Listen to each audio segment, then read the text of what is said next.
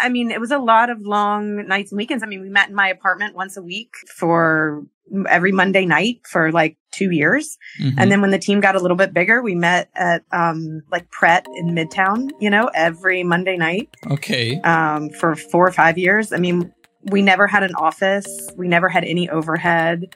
We just tried to keep things really simple so that we could focus on doing what we wanted to do, which was like building tools for design. In these times of fast change, have you ever thought architecture might be falling a bit short and wondered, what's next? Well, let's find out. My name is Luca De Stefano. I'm one of the founders of Known-A, and this is Boundary Breaking Businesses Beyond Architecture. Designers and commissioners of tomorrow speaking today.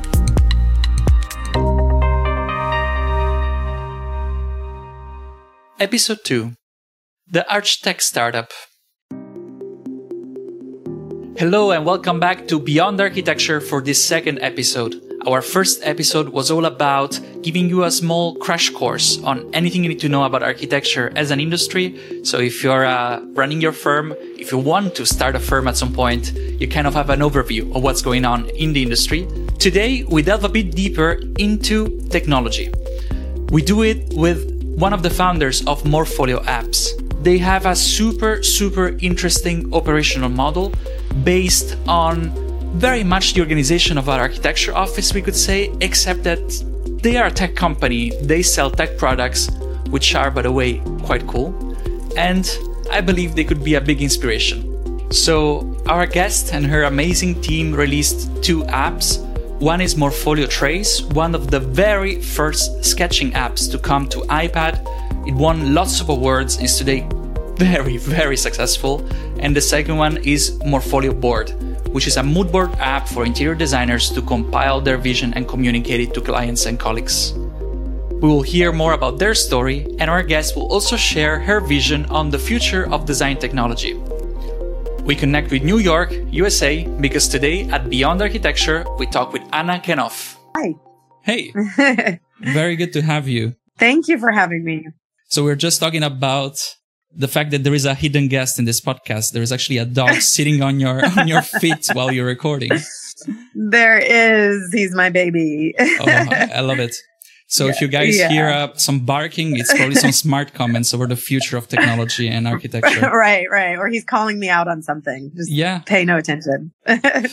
Well, and I want to jump right into the topic. How does an architect go from architecture school to starting a tech startup and then being a founder? How did it go? Like, what happened? You make it sound so streamlined. So I'd finished architecture school and grad school, and I worked in New York City for about 10 years.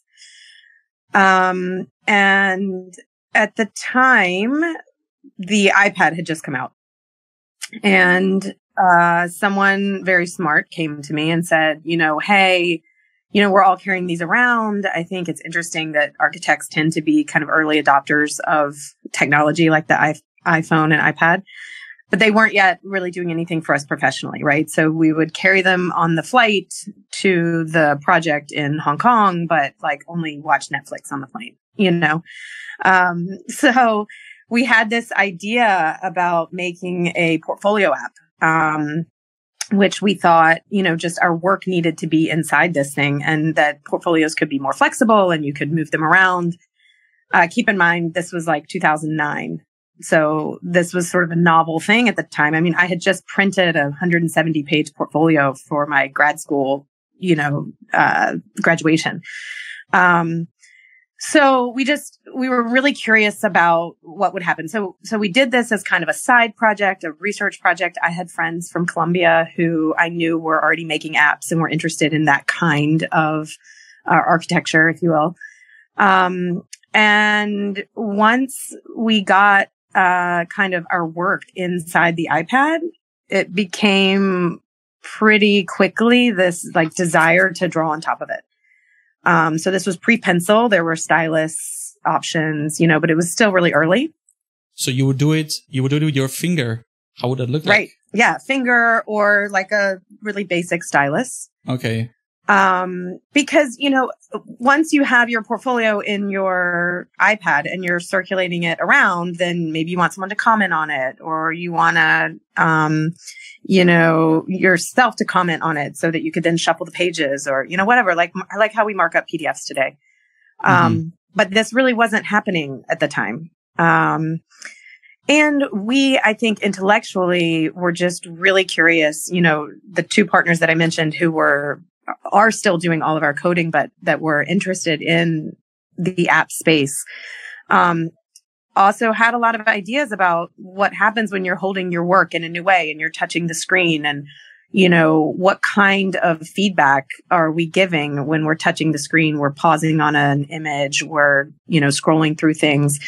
I think they really had some vision about this kind of connection of the hand back to the screen in a way that the mouse was not doing, right? So we talked about web versions of our apps. They had no interest. It was like, no, we're mobile first. We want to see what happens when the hand hits the screen. So anyway, we had this portfolio app. We spread it around to our friends and family. It got some traction, and we kind of quickly, as I said, realized that we wanted to be able to draw on top of things. So we created these layers of trace paper. Ultimately, that drawing piece came out and became Morpholio Trace. And we kind of left the portfolio idea behind and just focused on the drawing. All right. In those years, also, luckily, Apple introduced the iPad Pro. The pencil came out. Like, the idea of having a drawing app for architects just got more and more interesting as the hardware evolved. And Anna, so 2009, you already worked for 10 years, you said, as an architect by then? I had been working for about 10 years, yep. And there you started experimenting as a side project. And when did this become real? Like, okay, maybe we should focus on this rather than sticking to our day jobs. Yeah. So that wasn't until, I think, 2012 or 13. Okay. When we were officially all full time. I was still I worked at Columbia for a while in exhibitions and research and architectural kind of public works. And then I took on consulting gigs in firms. And then kind of did this as a side project. It wasn't making money for a long time. There was no subscription. My partners were teaching at Columbia. We were all just doing different things. And I have to say, it's a little bit different model than startups, a lot of startups today, because there's so much funding out there for startups. And we always resisted that urge, and still have, to take any sort of outside funding. And it meant that we had to kind of stay scrappy and grow a little bit more slowly. But we always say it was the best. You've been growing organically so far. Yes. So zero funding. Totally. Zero funding. Wow. Now, that's made possible by two things. Yeah. That's made possible by two things. Number one, we came together as a group of partners who were all architects, but, two of them knew how to code, and I had done a bit of marketing and PR, and, so we'd all done some graphic design. So we've been able to do the work ourselves. And if we don't know how to do something, we just figure it out. I mean, that's the design school mentality, right? Like, if you don't know how to do it, teach yourself. That's definitely something that comes out of Columbia's program in particular. So that's one thing, is kind of that, staying scrappy and figuring it out. But we always feel like it's the best thing we did, because it didn't push us to make decisions too quickly. It didn't push us to grow too quickly. We were always able to really stay close to our audience, see what tools they really needed, and build those tools. And I think that really is very rewarding, because when you have a VC breathing down your neck to build something that they think is going to grow, that thing might become a gimmick, and it just doesn't pan out. This is such a good point. Huh? It's very similar to where we are at the moment with non-architecture. We have been growing a community but I feel like I always blame the fact that we are architects. If we were students of engineering or economics, most likely we would have got funding already to develop a bigger scalable vision. Is that the case for you? Like, is it because you guys are a bunch of architects from Colombia and therefore wanted to have control over what you were creating? Is that the reason why you never got funding, or? For sure. I think some amount of creative control was desirable. Also, keep in mind this started out as a side project, a research project. So, you know, it was supposed to be, you know, an escape from everything else, right? So we wanted to like really do it our own. I think, I mean, limited, you know, tolerance of risk. I think that, patience. But it must have been a very slow process, no? I mean, if you don't get this huge injection of 5 million all in a go and then, you know, you start, how do you do this transition? How long did it take for you guys to become profitable enough to be full time? Like, you were in this hybrid zone you mentioned. What happened after that? Mm-hmm. Right. So from 2009, I think that I quit my day job in 2013. Okay. So that's 4 years. And then still, you know, and ultimately, and we had an intern, and then ultimately now he has come on full time and he's a director. And we also have another coder who's actually in the Ukraine. And he is full time and really incredible, contributor. And then we have someone sort of working on database and other coding stuff. So we've actually grown, but I think that, I mean, it was a lot of long nights and weekends. I mean, we met in my apartment once a week, for every Monday night for like 2 years. Mm-hmm. And then when the team got a little bit bigger, we met at, like Pret in Midtown, you know, every Monday night. Okay. For 4 or 5 years. I mean, we never had an office. We never had any overhead. You know, we just tried to keep things really simple so that we could focus on doing what we wanted to do, which was like building tools for design. And how is it? How is it today? Where are you at? You mentioned a team of 10, right? No. We are a team of 7. 7. Okay. Yeah. At the moment, we're a team of 7. We are scattered all over the world, so we still don't have an office, but that works fine, especially post-COVID. And the business is great. I mean, we're really lucky, and we have enough subscribers that we can, you know, rely on subscription, and continue to just focus, like keep our eye on the prize. Mm-hmm. What the prize is for us is making tools for design. Like, that's our first love. You know, the prize is not some number of success by VC. Mm-hmm. The prize is like, you know, really having an impact on the day-to-day design process. We were talking about you guys being 7 for a long time, reducing risks, and now you have a lot of subscribers all around the world. And mm-hmm. I have 2 questions. I'm not sure which one to start from. Okay, let's start from this one. Okay. I think it's a good one. What was the biggest struggle? Like, were there moments where you said, okay, this side gig is not really going, like, this is too much work. I haven't seen any money, or I don't see enough money. I should go back to my corporate job. There definitely were moments like that, for sure, where it was like, what are we doing? Where is this going? And I think we all felt, because of our commitment really to one another. You know, they say there's this thing in a marriage where it's like, as long as one of you loves the other one enough all the time, like, you stay together, you know, it's like, somebody was committed enough to the vision all along that I think none of us were willing to leave the others in the lurch. So I think for many years, it was just this feeling of like, we're all in this together. We'll get there.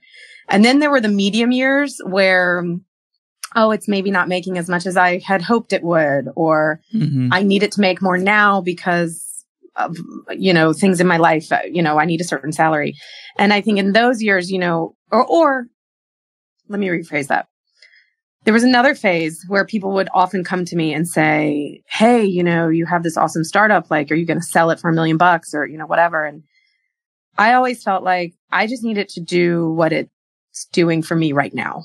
Mm-hmm. If it can be this incredible job that makes what it needs to make in the moment, then we'll worry about the future later. I think hitching your wagon to that star is a little dangerous, and I think we all have to live life a little bit more in the moment.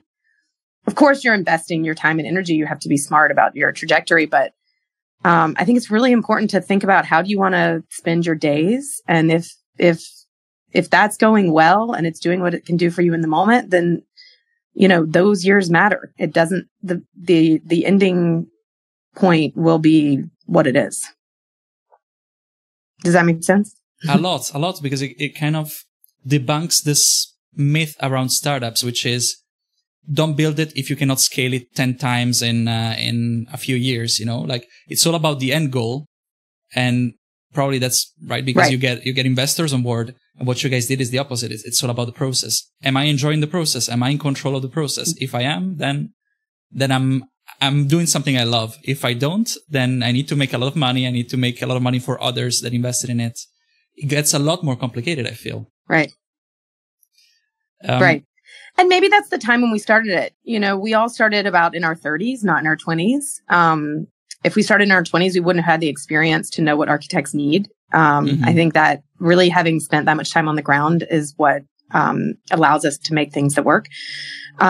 Starting in your 30s, we're all have young children. We all have families. Like, it was, there's always hard work. There's always weekends and late nights and all that kind of stuff. But there was also, I think, this desire for some balance. And this need for us to maintain some control of what that looked like. Yeah. And we'll just move at the pace that's right for our users. And look, there's lots of things we'd like to do every day. Faster. We're getting faster and better. And the technology, every day we have a list of 10 new things we'd like to add. So, we're trying to go as fast as we can. But I think it's a better product because we've been thoughtful as opposed to just fast. Okay, I like that. Thoughtful instead of fast. And some of your co-founders already were coding. You mentioned that, right? So the skills were already in the team. You never needed to hire externals. Right. I think that's a very unique situation for Morpholio. I think so. It's quite a privilege to find architects that know how to code and build their own app. That's New York. You can find anything in New York. Okay. Well, then I think we should reconsider like where we work or what we do. I feel like in the US, there is a lot more open mind towards technology, towards seeing architecture and design as a business, and therefore incorporating a lot of business mindset or tech mindset into the design process. While in Europe, there is a lot of resistance. There is either those that code or those that don't.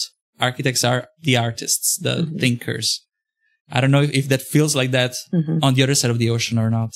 Totally it does. There were moments where I felt like I was turning my back on humanity by jumping into a tech startup and leaving my, job where I was working on public architecture with the Museum of Modern Art. That was a hard kind of leap.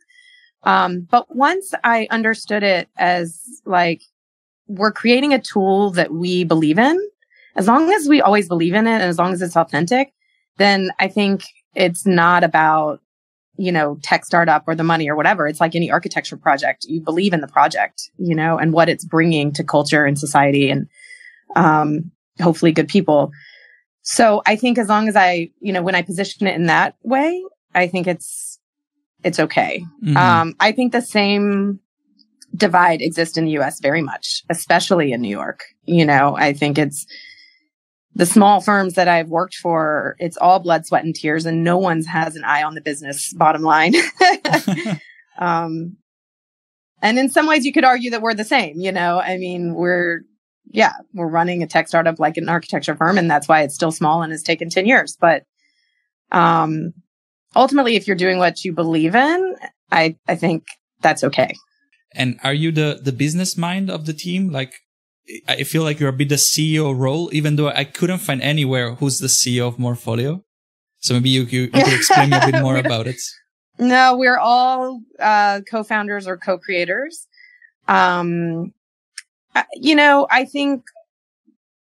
think we all, there's no one business mind. I mean, we've hired a business consultant here or there. We've, if someone that helps you with your taxes. I mean, we just, I think we really approach everything, more through a design charrette than a business mind. We work through problems, and for us, the question is always like, what is that never go back moment? What is the problem that we're trying to solve with each tool? And the question is never, how many of these can we sell? Or, it's like, if we're solving a problem, then there's an audience. And that's, to me, that's business 101, I guess. I don't know. Yeah, it makes a lot of sense, but it's a bit the opposite of design. Like very often design is more of self-expression rather than problem solving. That's true. And we get into those things sometimes. We have debates. We have things that we have to leave on the cutting room floor. We have things that maybe one partner's super interested in and another partner's not. And that's where we usually go out to our community and we try things out and see what works and see how people respond and see what sticks. And we've had things that we've put out there that haven't gotten a lot of traction, and, then you sort of edit. One thing that's interesting about building apps, like a big mind transition that I had to make was, when you build a building, you spend so much time up front making sure it's perfect. And then you spend so much time building it and making sure it's perfect. And then you kind of release it into the world and it's done.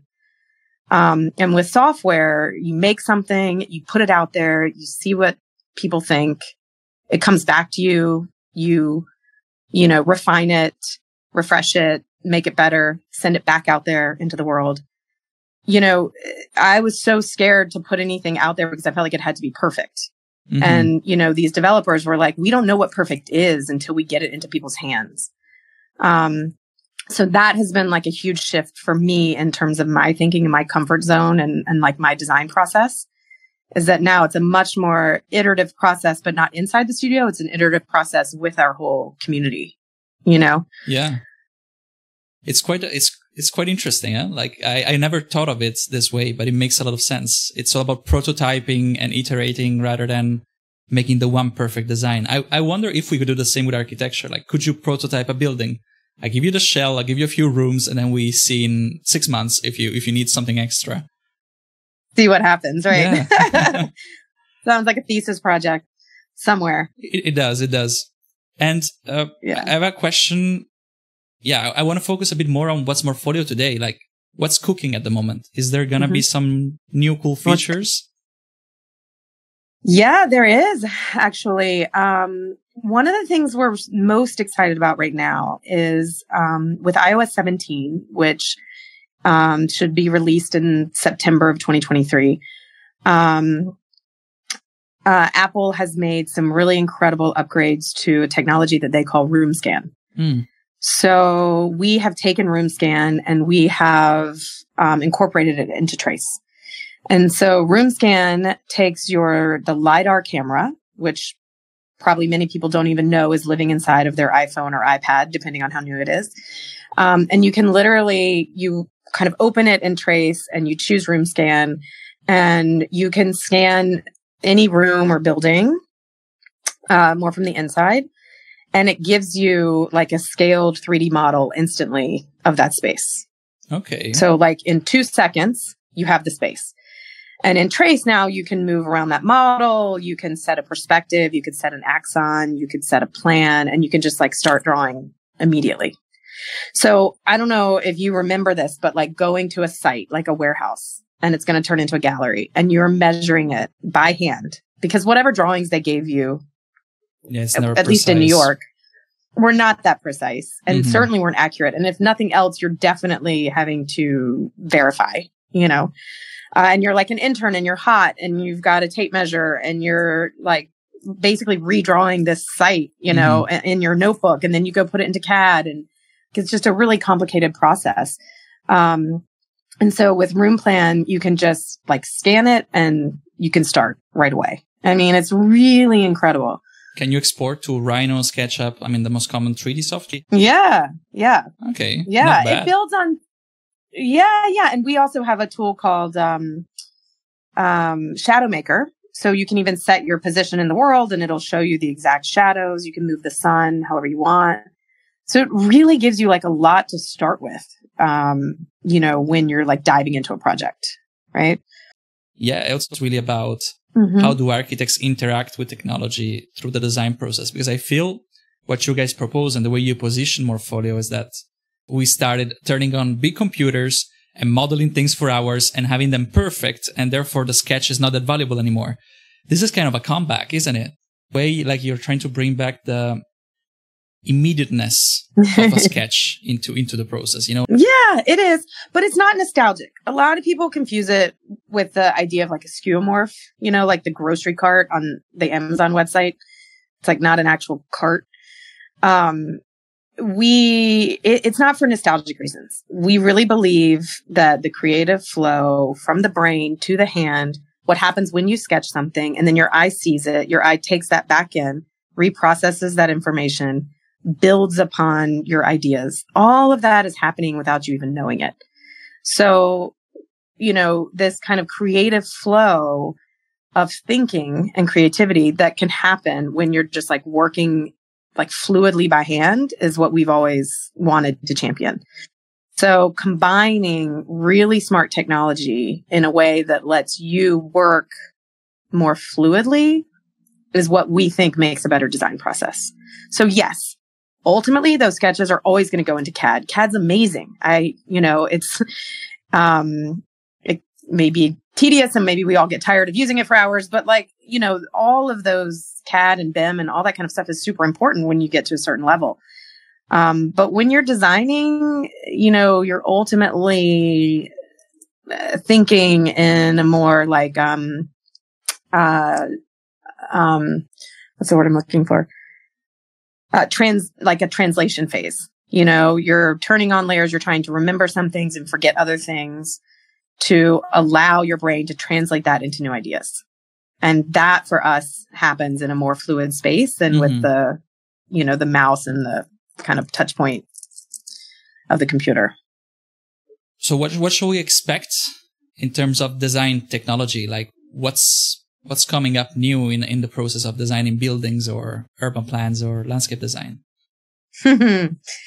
If only I knew the real answer to that question. It's hard to say. I mean, I think technology is throwing so much at us every day.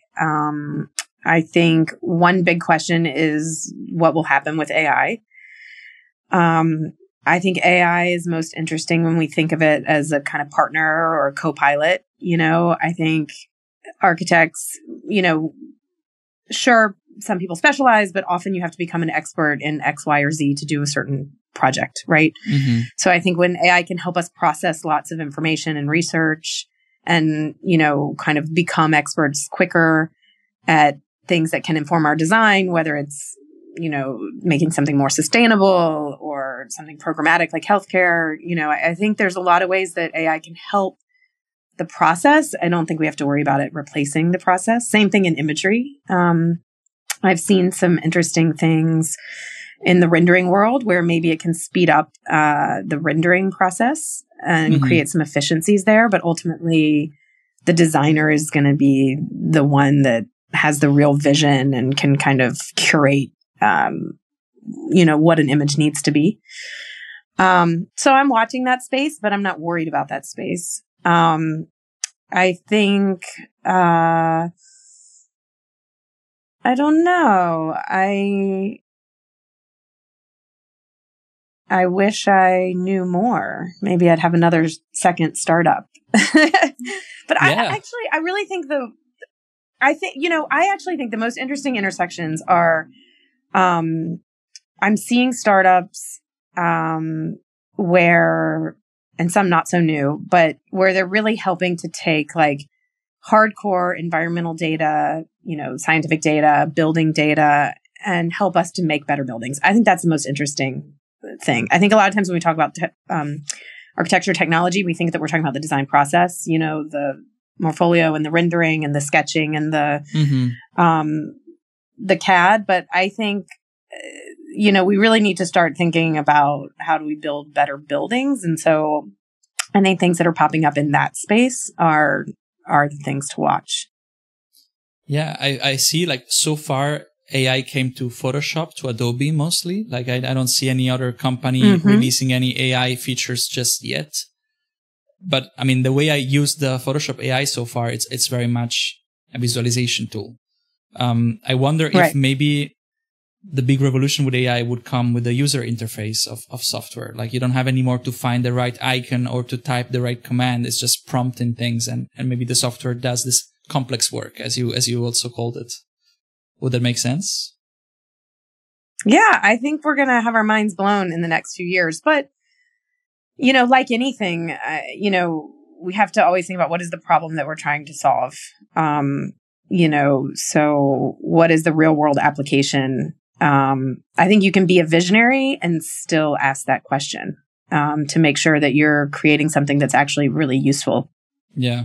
Especially in today's world where, the world needs so much of us right now. Like, no more gimmicks, I think just like focus on things that are solving actual problems. Yeah. And so you were saying if I had another company, I would do AI to solve complex building issues that make buildings more sustainable. Is that right? Did I get it right? Or? Yes, totally. Maybe I'll start that tomorrow. Something like that. Without investors. Right. Without investors. Yeah. I mean, maybe those guys get a bad rap, but I think that, it's good to stay scrappy and stay lean. I think in the end, you make better decisions. Yeah. I also, some time ago, I was in Oslo, invited for via reasons to this Catapult Future Festival, which is basically like one of the biggest impact investors in Europe. And they just gather there, most of impact investors around the world. So there is a branch of investors that have more than one agenda. They never have only the good agenda. There is always the money agenda on the table. But I feel like if you bring something else, if you bring added value, like you were saying, managing complex, sustainable projects, managing, the big challenges of tomorrow, then it's fine if you don't scale up 10 times, if you don't, return these investments with crazy numbers. As long as you can make a bit of profit and bring back extra value, maybe there are investors out there that could do the job. Right.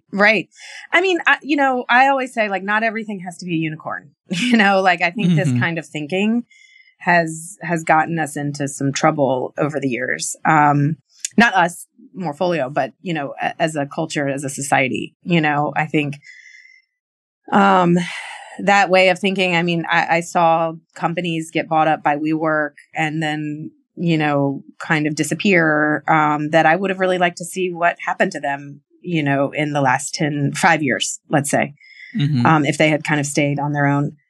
And, that said, we're also, I get it that what we're making is very small infrastructure compared to lots of other things, right? And we have the infrastructure of the App Store and, therefore we're relying on Apple. So like someone could call us out on that.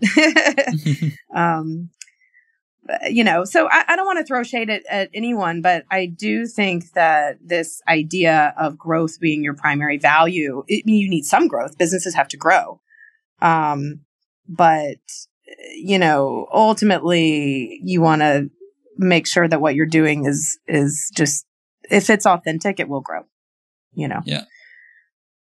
And this kind of links well to let's say the questions I normally put out there at the end of the podcast, which are more practical recommendations to those that are still practicing architecture, maybe running their own firm, or maybe just starting their career after school.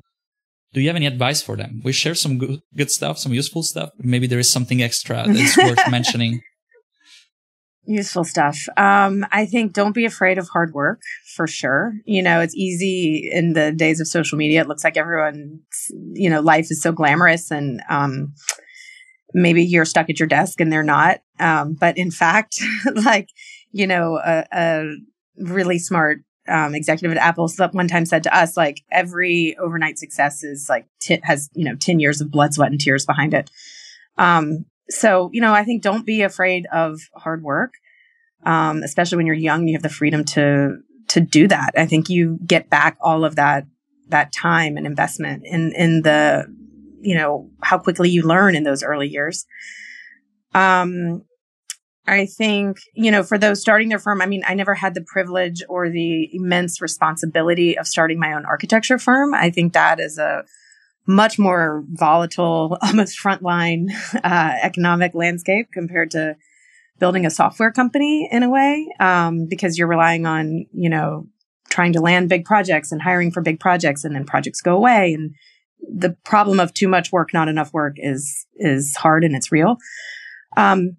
But I do think that, as I kind of said before, but like, think about how you want to spend your day and partner with people whose, talents match yours. So if you want to spend your whole day designing, then find someone who wants to spend their time chasing the work, and be real about, what are your strengths and weaknesses, and how can those be part of a collaborative that can be more sustainable, And to those that are thinking after this podcast, you know what? I'm quitting architecture. I'm starting a tech startup. What would you say? Oh, let's see. Starting a tech startup. Stay nimble. I think if you're small and scrappy, then you can respond really quickly to what your users want and need. You can build things fast, put them out there. And you can also change them fast. You can pivot. So I think that's like a good strategy. I also think, as I said before, like, think about how you want to spend your day. You want to create an app. A lot of people come to me and say, I want to create an app. I have an idea for an app, but it's like, do you also want to grow an app? Do you also want to service that app community? Do you also want to, an app is, like I said, it's not a building. It's not done. It's like a living, breathing thing, and it has to be updated daily almost. So, and that's part of what's super exciting about it. I mean, that's what we've loved about it. I love, the tool we've made is great, but I really love interacting with the community that uses it. So that's a gift, but it's not something that you just kind of put in the app store and call it a day. It's a bit like a building indeed. Like, if you have an idea for an app, you maybe have one image. That doesn't mean you have a design for a building you can build tomorrow. So good luck getting from that image to the to the construction drawings. That's the kind of process you would do with an app as well, at least for the first iterations. Right. But there's many different dimensions to that building, right? But also, I also do believe in, at least in my experience, a good design education had a lot to do with kind of problem solving and design thinking and learning how to think about a problem. So I think architects are really well poised to go out into the world and not just build buildings, but to think through complex problems and issues. And so I think if you don't want to stay behind a desk building buildings, there's lots of other places to plug in, whether it's creating other things or also thinking about how we talk about architecture to a broader public and a culture and that kind of sociological work. So I think if you have an architecture degree, you're probably well prepared to take on anything. Big challenges. Big challenges. Yeah, as I said, the world needs a lot from us right now. Yeah. Well, Anna, I want to wrap it up here. I think this was really useful, and we didn't hear any barking, so I guess your dog enjoyed as well. He's napping. We're good. I hope our listeners are not napping, but... Right. Hopefully not.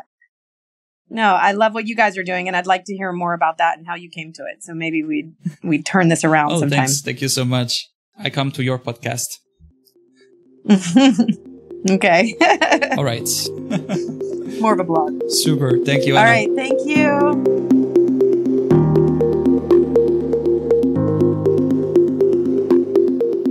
All All right, it was a super useful talk. I enjoyed a lot learning not only the technical and professional side of things, but also the story from Anna, the way they got together, they operated, which reminds a lot of the way an architecture firm would operate and grow if you think about it. Also, the size and the organization is quite similar.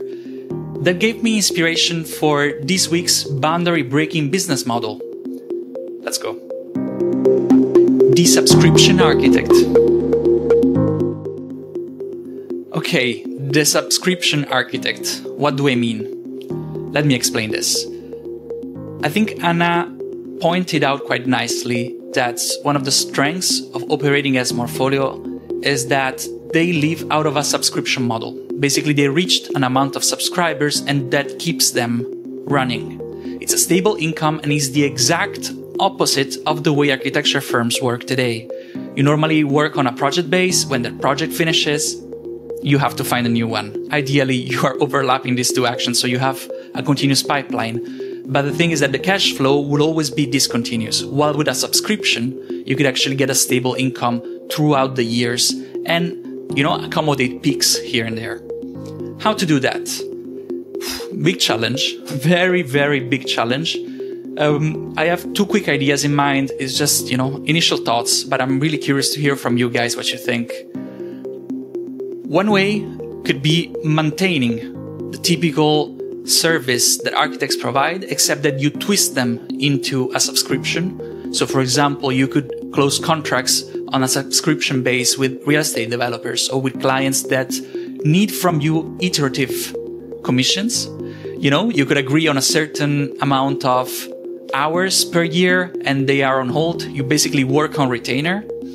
And then a second option would rather be that as an architecture firm, you keep your branch operating with architectural projects coming in and out. And then on the side, maybe you have a stream of revenues based on, why not? A small app, a consultancy service, a coaching service. There's plenty of options out there, but this stream of services could be based on a subscription.